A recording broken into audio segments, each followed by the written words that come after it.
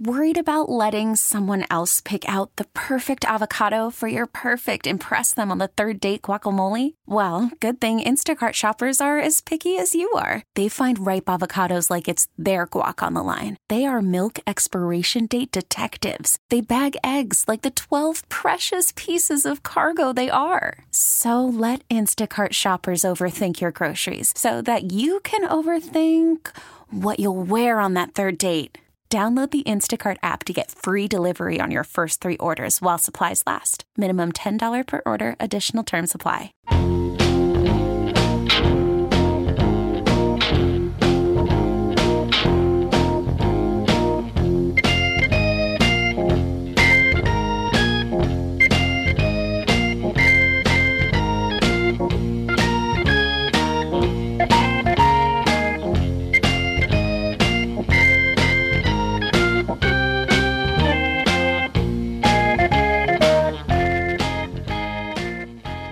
He actually gave me a cue. Wow.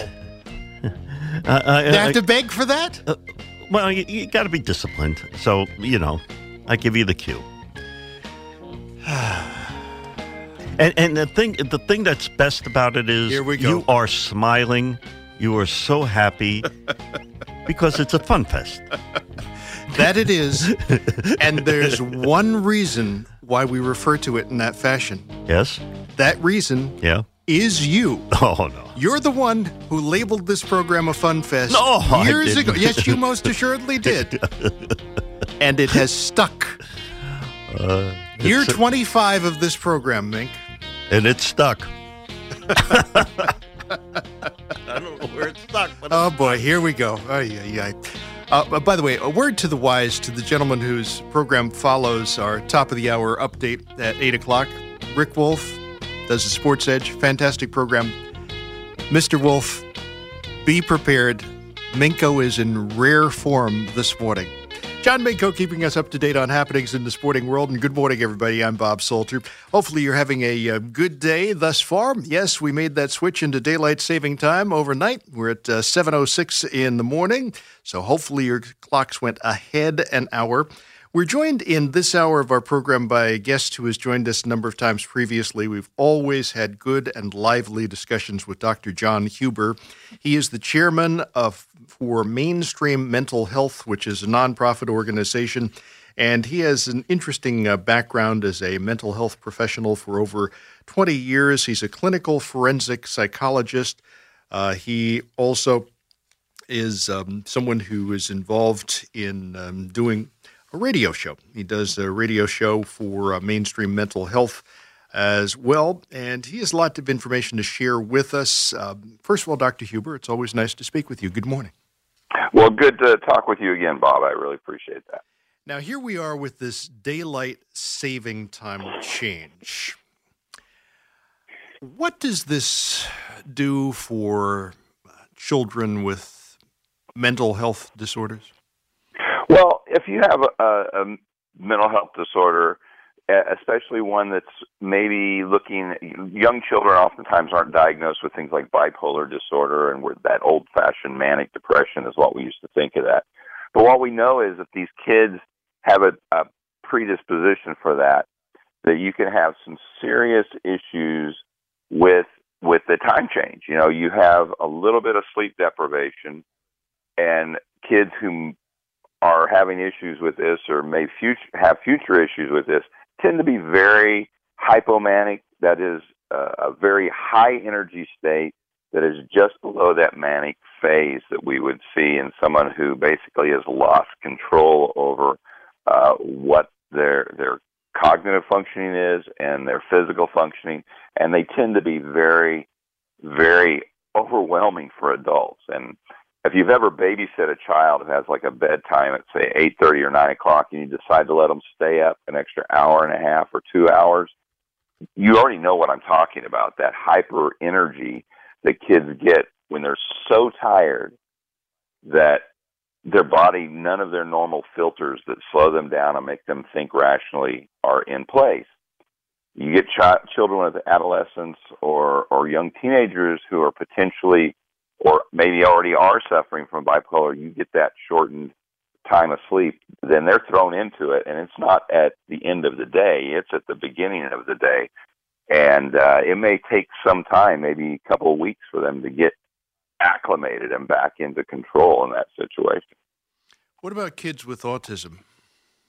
Kids with autism, now that's an interesting thing, because I've worked with several autistic children, and when you have young children, young people with autism, a lot of times they have an issue with change. They don't like change at all, and in their mind, the sun comes up at a certain time, and now we go and artificially adjust the time frame, and it can be very devastating to them, their ability to function, their ability to go through the day, and they may totally be preoccupied with that change and not be able to let it go and function as best as they can. It can be really disturbing to a family that has an autistic individual in their home, and it's very hard sometimes to deal with that. For patients who have ADHD, attention deficit hyperactivity disorder, what's the effect then of what have become known as stimulant medications? Well, the stimulant medication can be very problematic for anybody, period. Then you go and you change their cycle. In other words, yesterday they took it at what today might be 8 o'clock, and today it's 9 o'clock. They may have some serious issues trying to fall asleep the next day, and that can have serious ramifications, especially if you got to get up, go to work on Monday, or go to school on Monday. And your ability to attend and focus can be very difficult at best. So what I tend to do with my patients that are on stimulant medications that are required to function, I work with their parents, and we start adjusting when we actually give them their medication about 10 or 15 minutes every couple of days until they've essentially got that time frame to be the same come Monday morning the next week after the time change. And for parents who, their kids are, if you have a child who's going through some of these things that you're talking about, how does the parent, for lack of a better term, keep their sanity in this? Well, they're parents, first of all, so the question of sanity is kind of up in the air in the first place. I'm one of those.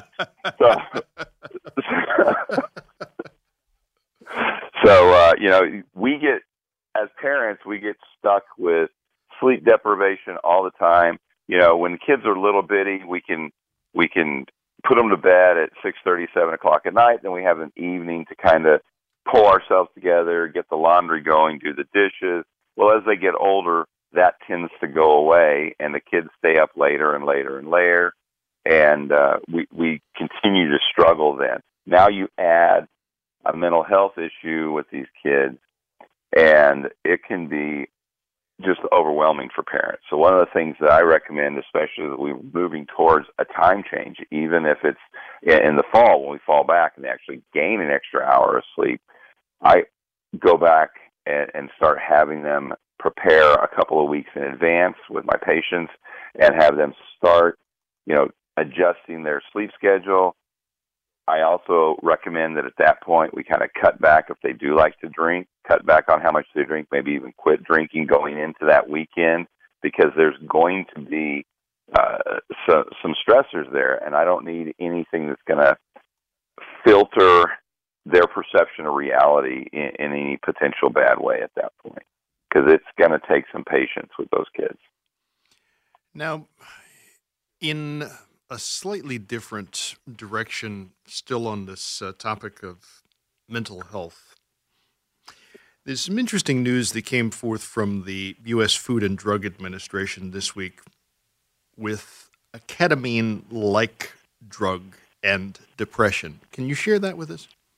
Well, what's happened is ketamine has been used off-label by the Veterans Administration for quite some time to treat post-traumatic stress disorder, and what they found out is that part of what was happening is these veterans were actually having their depression managed.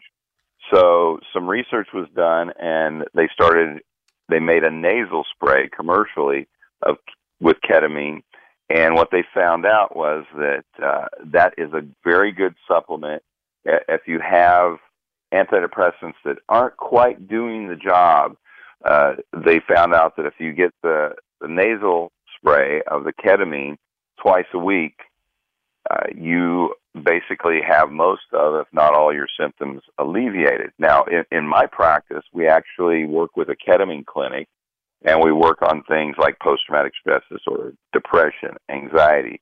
We actually have dealt with several patients with personality disorders, even antisocial personality disorder, and significant changes. In fact, this week I'm going, on Tuesday, I'll be in another town testifying in court with a patient who was originally charged with some really bizarre felony charges, and when I was originally introduced to him, I tested him, and he came out and looked very much like a psychopath.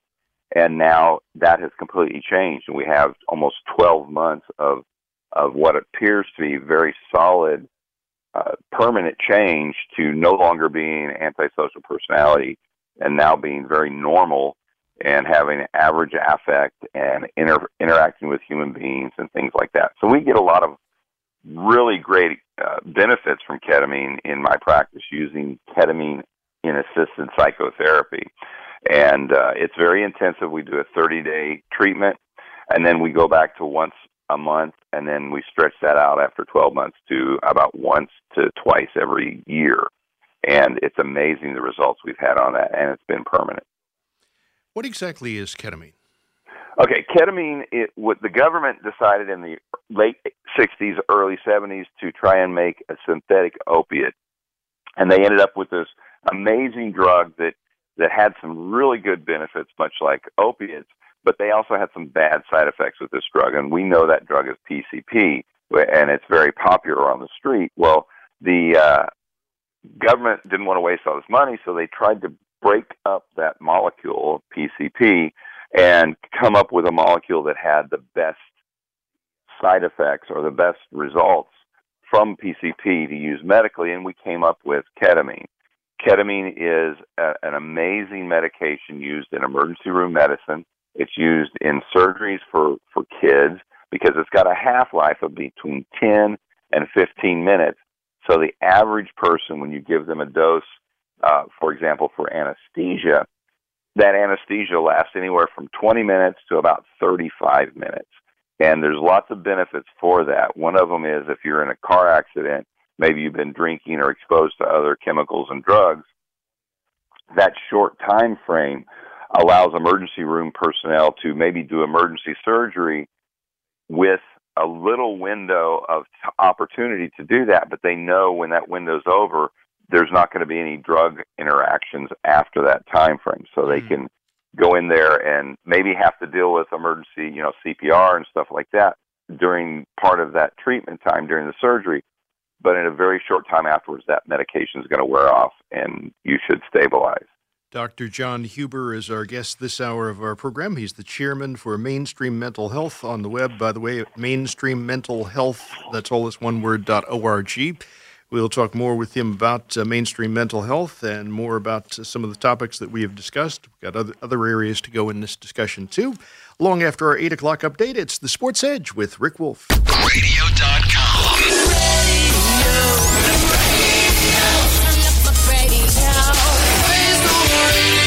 Radio.com. It's Sunday morning on The Fan. Good morning, everybody. This is Bob Salter.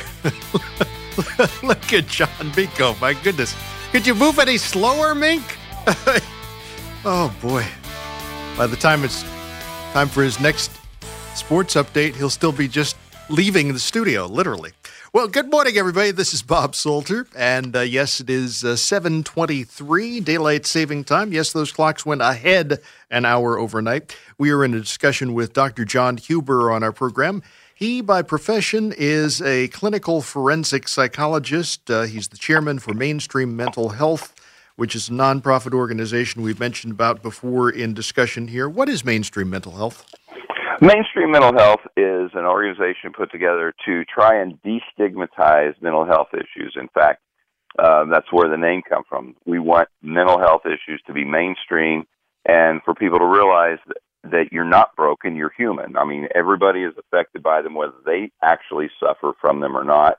How many people at work, have to pick up after somebody else in different situations, and they don't always get given a reason why, but their bosses say, no, you need to do this. And we adjust our Thanksgiving and Christmas because we have Uncle Bill who's got an alcohol problem, so we have to have it later in the day so he can get there.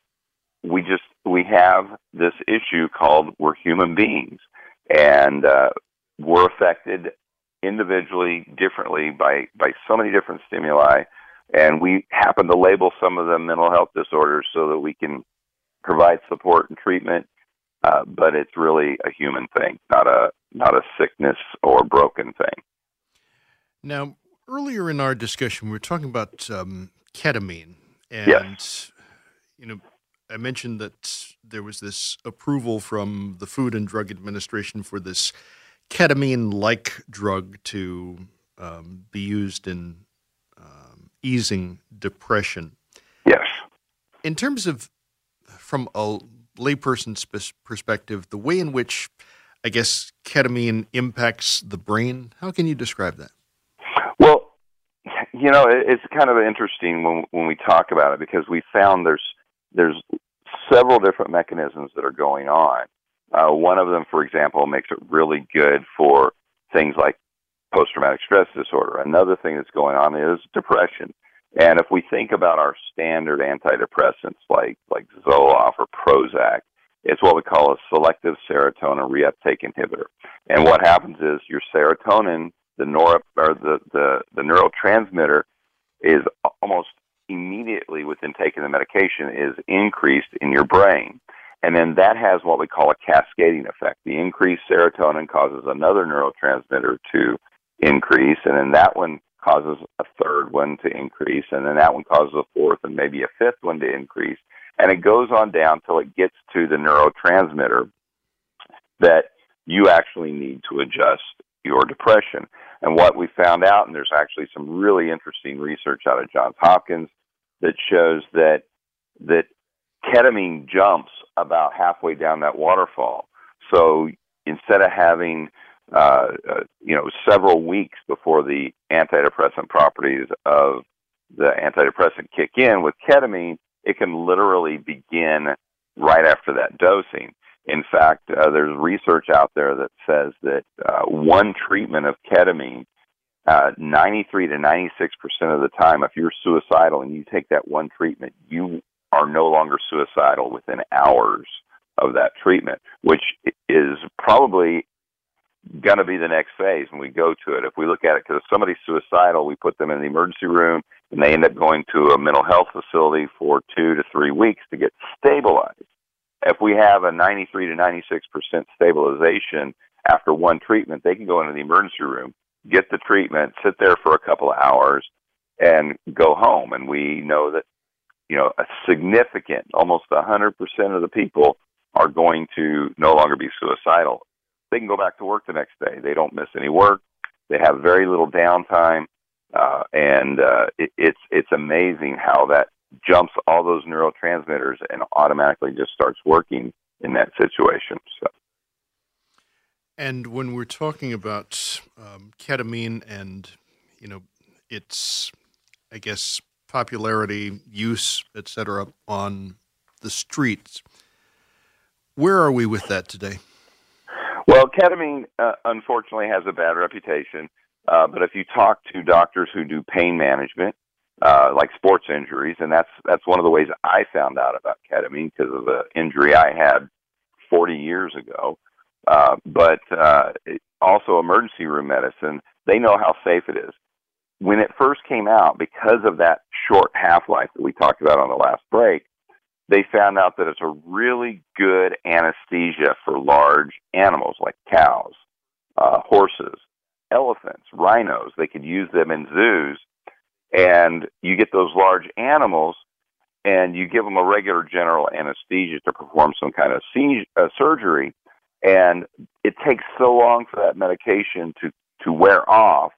What happens is the weight of that large animal actually eventually suffocates them, and they can't breathe under their own weight because they're laying on their rib cage. And with ketamine, it's such a short half-life, they're able to get up before they suffocate.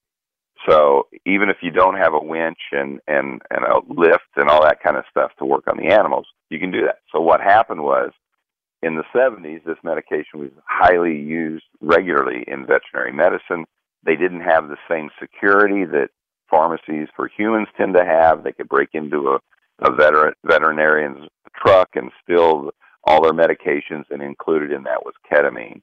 And it became widely known as a street drug because it can induce hallucinations and it can have some effects like that that most of us, try to understand why would somebody go use LSD and things like that. And ketamine, it can be utilized as a recreational party drug. Plus, it has such a short half-life. LSD, for example, has a 4-hour half-life. So you can take LSD and still be tripping 7-8 hours later, whereas you can do that with ketamine, and in about an hour, you're done with everything. So it has some advantages that way for that kind of situation. Now, in my practice, I've had patients who had a history of recreational drug use, and they had used ketamine in a party environment, and their discussion with me afterwards was that the medical and clinical administration of it is so significantly different than the recreational use that there's literally no comparison to the two.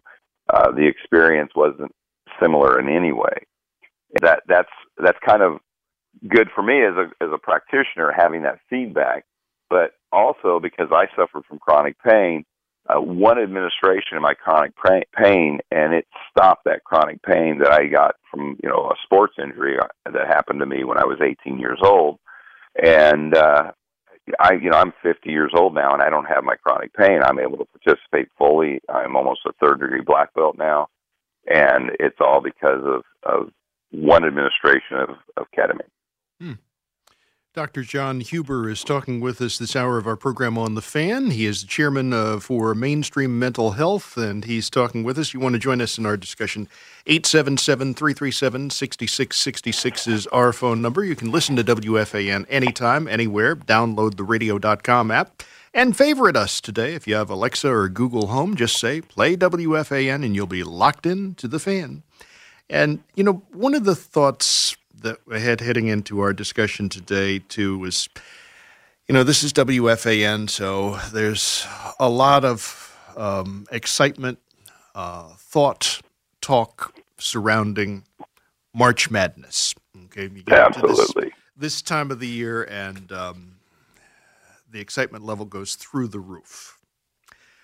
What does that mean, though, from the standpoint of the kind of pressures surrounding March Madness, both from the standpoint of players and also of fans?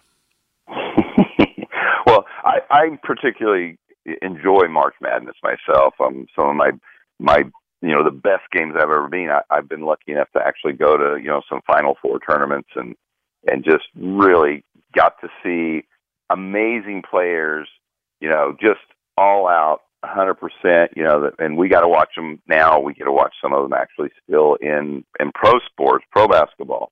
But what it means to these athletes, a lot of them, this is their last shot at trying to impress potential scouts and pro teams. It's also a very unique environment for them because even going back to elementary school and middle school basketball tournaments and things like, they had a kind of a home team, a home environment for at least half their games. And going through high school and then in college, in college they've got, a repeat. Most of them play every team at least twice, once at home, once at away. And they get to know a system of preparation. They get time to go and look at teams more than one time during the year. Final Four, March Madness, man, they get thrown in there. Nobody's in a home field environment except for maybe one team. And all of a sudden, they're playing teams that they never thought they'd ever play before. And everybody's on their game. This is it. This is their peak. They've been fighting for this moment. And it is just sheer will, determination, and skill right there on the field. That's why I love this time of year. Forget everything else. You get to see some players just turn it up. And how do they do that? How do they deal with that stress? Well, I mean, that's part of what I find fascinating with that situation. Okay, now let's talk about the fans and these brackets. And I'm going to use a term that probably may not be real popular with some people. Their obsession with the brackets. What kind of advice can you give? Well, I really worry about individuals who have addictive personalities who have that added obsession with the brackets and what that means to Final Four. And it can be a scary thing for it. It takes over their world. And that obsession, I think, maybe they don't like that word, but I think you have nailed it right on the head. It becomes all they think about 24/7. And it's so much so, I don't have anything to do with the brackets. I don't look at those anymore. I mean, I used to, back when I was in college, I would look at those brackets and let's work on this and let's see who is best. And I had to step away because I saw too many of my friends getting so wrapped up and losing relationships, losing jobs over this kind of stuff. And my patients today suffer with that same issue. It can be a true obsession, a true addiction where they're just feeding off of that. And when they win a bracket and they keep moving forward, it is feeding them full of dopamine, full of norepinephrine, all these neurotransmitters that make them feel good, and it feeds that reinforcement. And when they finally lose, it can be a major depression, just a total letdown. So how do you keep it in balance? How do you keep it in balance? Well, that is a difficult thing, and try to step away from that super organized, bracket that some areas have, some businesses have. I got friends who work for big corporations, and internally in the corporation, even though they're not supposed to, they kind of have this email network going on, and it's very structured, and there's rules, and you want to try and stay away from that. If you want to try and make a bracket just to see what your skills are in picking teams and players, spend some time doing it, fold it up, put it away, come back and check it a few days later or halfway through the March Madness. Don't sit there and try to watch every single game. You'll lose control of your life. I mean, you just will. You do need to go outside at points. You need to connect with actual people at points too. And eat. Yes, yeah. Yes, literally. And sleep. That's the other aspect of it too. Oh, sleep. Who needs that? Come on. We're talking with Dr. John Huber on our program. He is chairman for Mainstream Mental Health. You want to join us in our discussion? We got some folks on the phone who already are looking to pose some questions. 877-337-6666 is our number. Rick Wolf and the Sports Edge follows our 8 o'clock update. After our 9 o'clock update, Ed Randall will be by. He'll be talking baseball here on The Fan. Radio.com.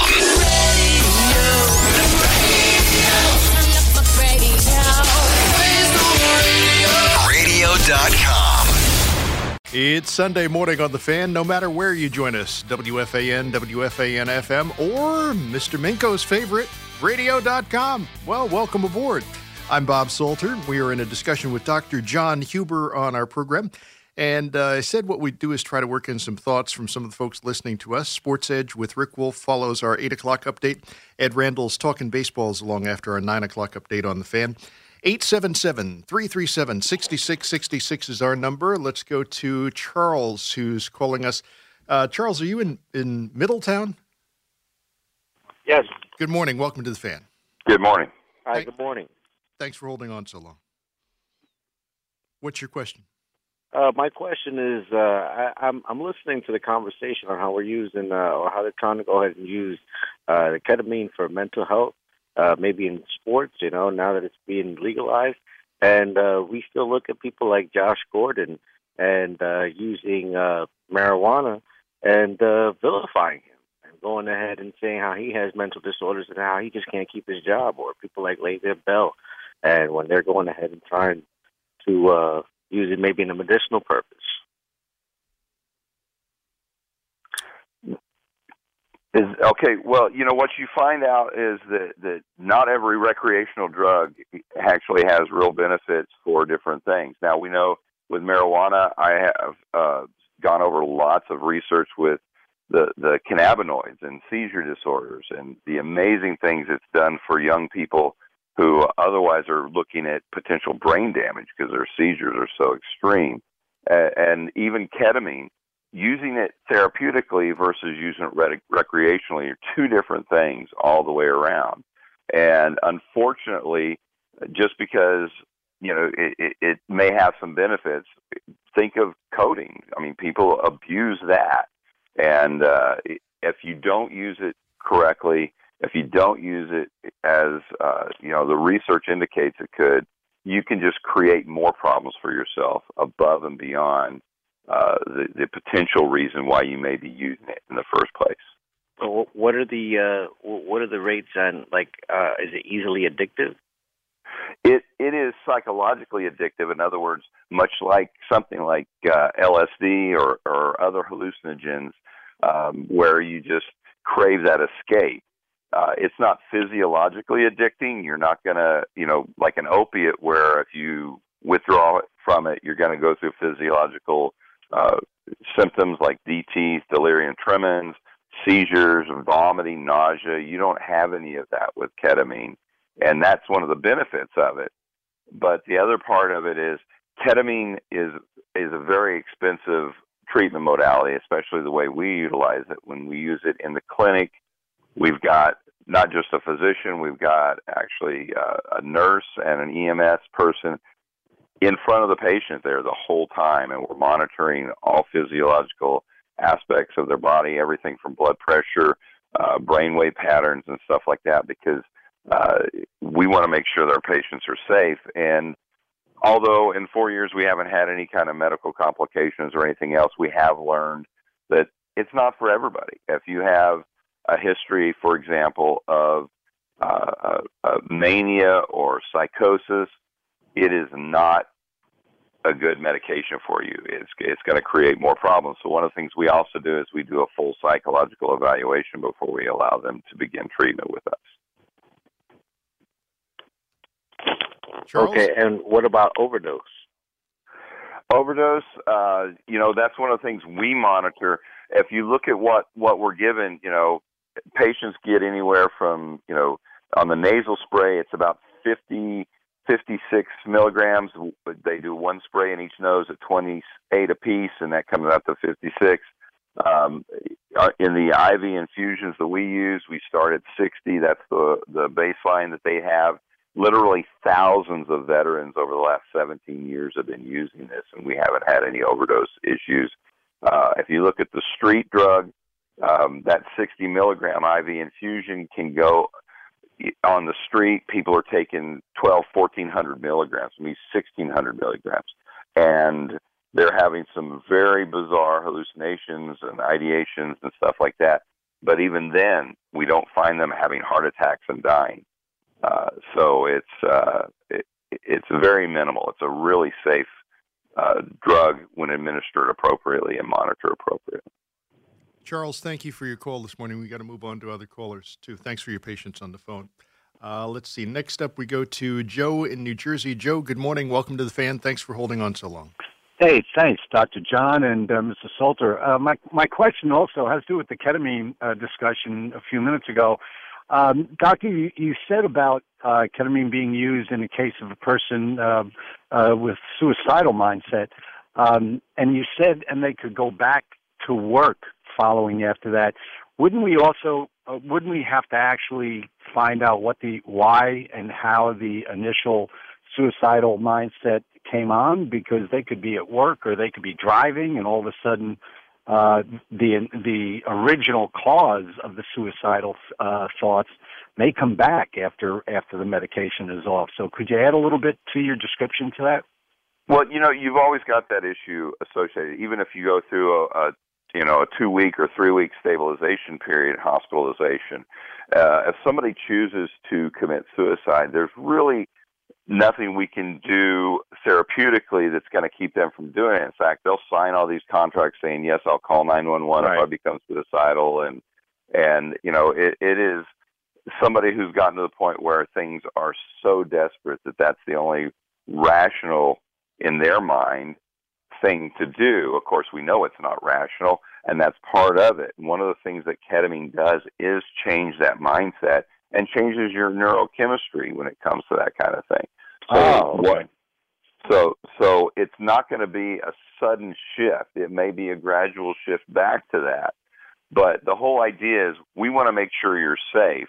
And, if we, for example, can give you that medication and within 24 to 48 hours you can go back to work, that's more of a normal lifestyle than if we have you detained and actually commit you because of your safety for a period of 2 to 3 weeks. And then you have to explain all that to the people you work with, your boss, your family, all this kind of stuff. And we're setting you up for more emotional trauma than if we can just do it very quickly. So there's no 100% in mental health, unfortunately. I wish there was. Everybody's different. Everybody reacts differently to these things. But when you have, antidepressants that take weeks, sometimes months to kick in, and we have a drug that the research is saying with thousands of patients going through this, that one administration and within 2 to 4 hours, they're no longer suicidal. I think that's very significant and needs to be addressed and looked at. Oh, it's very significant. But I'm studying to be a clinician in the mental health industry for substance abuse. And in these generations of kids that are coming in, they're looking for that quick fix. And we tell them they're looking for a 16-week program to fix the problem.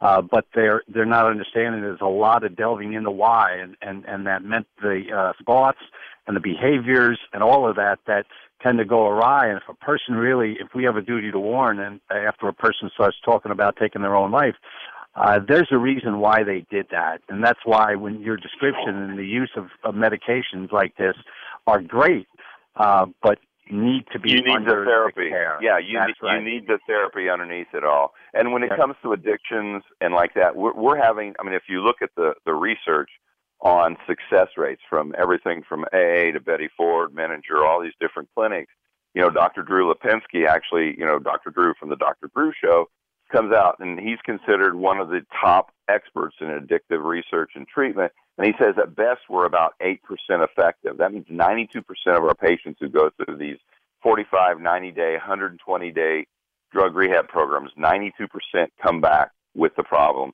Yet I can tell you over the last, 4 years, the patients we've been treating for drug and alcohol, including heroin, we're having an 80% success rate that after 12 months they have not relapsed. And that's significant. I applaud it. That's great. Thank you very much. Thank you for your call this morning, Joe. And patients on the phone, 877-337-6666 is our number here at The Fan. After our 9 o'clock update, Ed Randall is along talking baseball on The Fan. Rick Wolf is in with the Sports Edge program after our 8 o'clock update. Back to the phone we go to Harry in Brooklyn. Harry, thanks for holding on. Welcome to The Fan. Thank you for having me. I'm going to go through this quickly because I don't want it to be too lengthy. I have bad knees. I'm 69 years old. I had one operation on one knee to remove torn cartilage. I tore my ligament, and that's gone. This was in the 70s. So I know they've gotten much better as far as their knowledge of the knees. On my other knee, I have osteoarthritis. I saw the x-rays. It's wearing down to almost nothing. So I'm thinking, well, at 69 years old, should I go in and have a knee replacement? And should I have them fix the other knee? Or should I just let it go? I can alleviate the pain through supplements and fish oils. So that helps the inflammation. But there's still, of course, if I go out and I do a little walking, which I try not to do too much, at the end of the day, I'm in a lot of pain for a couple of days. So I have to get to my supplements. But the thing is, I've gained a lot of weight. So I'm like 100 pounds overweight. So between being 100 pounds overweight, 69 years old, and all kinds of problems with my knees, I'm wondering if I should go to the hospital for special surgery and have them do something for me. What do you suggest? Well, I'm not a medical doctor. I'm a psychologist. Okay, so I'm probably not the person to give you the best advice. But I suffer with a lot of the same things you have. I've gone through the Synvisc shots in my knees, and I practice martial arts, and I have osteoarthritis. And if I don't sit in my hot tub, 20 minutes before I go to bed at night, I wake up 3 times during the night with the osteo pain. So I suffer with those same things. And I can tell you, the last 6 months, I've actually dropped 52 pounds, and it has helped so much. But one of the things that helps more than anything else, and my kids will vouch for it, my wife will vouch for it, is if I don't work out at least every other day, by that 3rd day or 4th day, I can't get out of bed in the morning. I am in so much osteo pain from the osteoarthritis and the knee pain and grumpy in my hips, everything. So it's a combination. I have several friends who've gone. One of them went to Kuala Lumpur and got the stem cell replacement in his knees, and he is like the happiest person I've ever seen. I mean, I've known him for a long time, but he's just like that. That was the best thing for his knee problems. And then he was able to go and exercise and work out and lose weight, and it's been great for him. For someone like me, that's not an option for me because I don't go to Kuala Lumpur. No. I've looked at the stem cell, and we can do that some here in the States, but they have some qualifiers to that. You can do osteo in Europe. It's still very expensive. But then if you look at the cost of knee replacement, I have several friends. Actually, a friend of mine who's a 7th-degree black belt, and he has both his knees replaced, and I'm totally amazed at what this man does. And he's 72, 73 years old. And it's amazing. But again, it's that significant cost. It's what your body can tolerate, what your respiratory system can handle if you're doing any kind of surgery. And all of that needs to be qualified and met with and discussed with doctors, surgeons, potential people to do these procedures. And not just one. You need multiple discussions with multiple different practitioners to finally be able to make the best educated decision on what's right for you. My hospitalization covers the operations, but it won't cover stem cell, at least not yet. Right. Not yet. So I'm wondering, okay, if I can't get the stem cell, because that's very expensive, I doubt if I can afford that. But the operations for the hospitalization, that'll cover it all. My hospitalization will cover it all. The thing is, I'm wondering whether or not I should even go through it. Whether I should, I can tolerate the pain. Like I said, I can take supplements, and that helps. I did gain a lot of weight. All right, Harry. Harry, yes? I think Dr. Huber answered as best he possibly can, and we certainly wish you the best. Thank you very much for your call this morning. Unfortunately, we can't really provide you with any more information on that topic. Dr. John Huber, thank you very much for joining us. Chairman for Mainstream Mental Health, mainstreammentalhealth.org. Certainly the best continued with your work. Thank you, Bob. After our top of the hour update, it is Rick Wolf with the Sports Edge program. And after our 9 o'clock update, as they say, the tides change. Oh, yeah.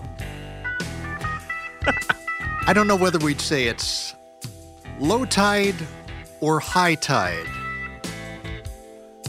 I'm not going there. But Ed Randall will wash in with Talkin' Baseball here on The Fan. That was clever. Okay, picture this. It's Friday afternoon when a thought hits you. I can waste another weekend doing the same old whatever, or I can conquer it. I can hop into my all-new Hyundai Santa Fe and hit the road. Any road. The steeper, the better. Because my all-new Santa Fe is available with H-Track all-wheel drive, so I can hit the trail without a worry in the world. Heck, with 3 rows and best-in-class rear cargo space, I can pack the whole family in with all our gear. We've got available dual wireless charging for our phones, so we'll never lose touch with civilization, and we won't lose touch with the primordial power of Mother Earth. So which is it? Waste the weekend or do something a little more epic? And conquer it in the all-new Hyundai Santa Fe. Visit HyundaiUSA.com or call 562-314-4603 for more details. Hyundai, there's joy in every journey.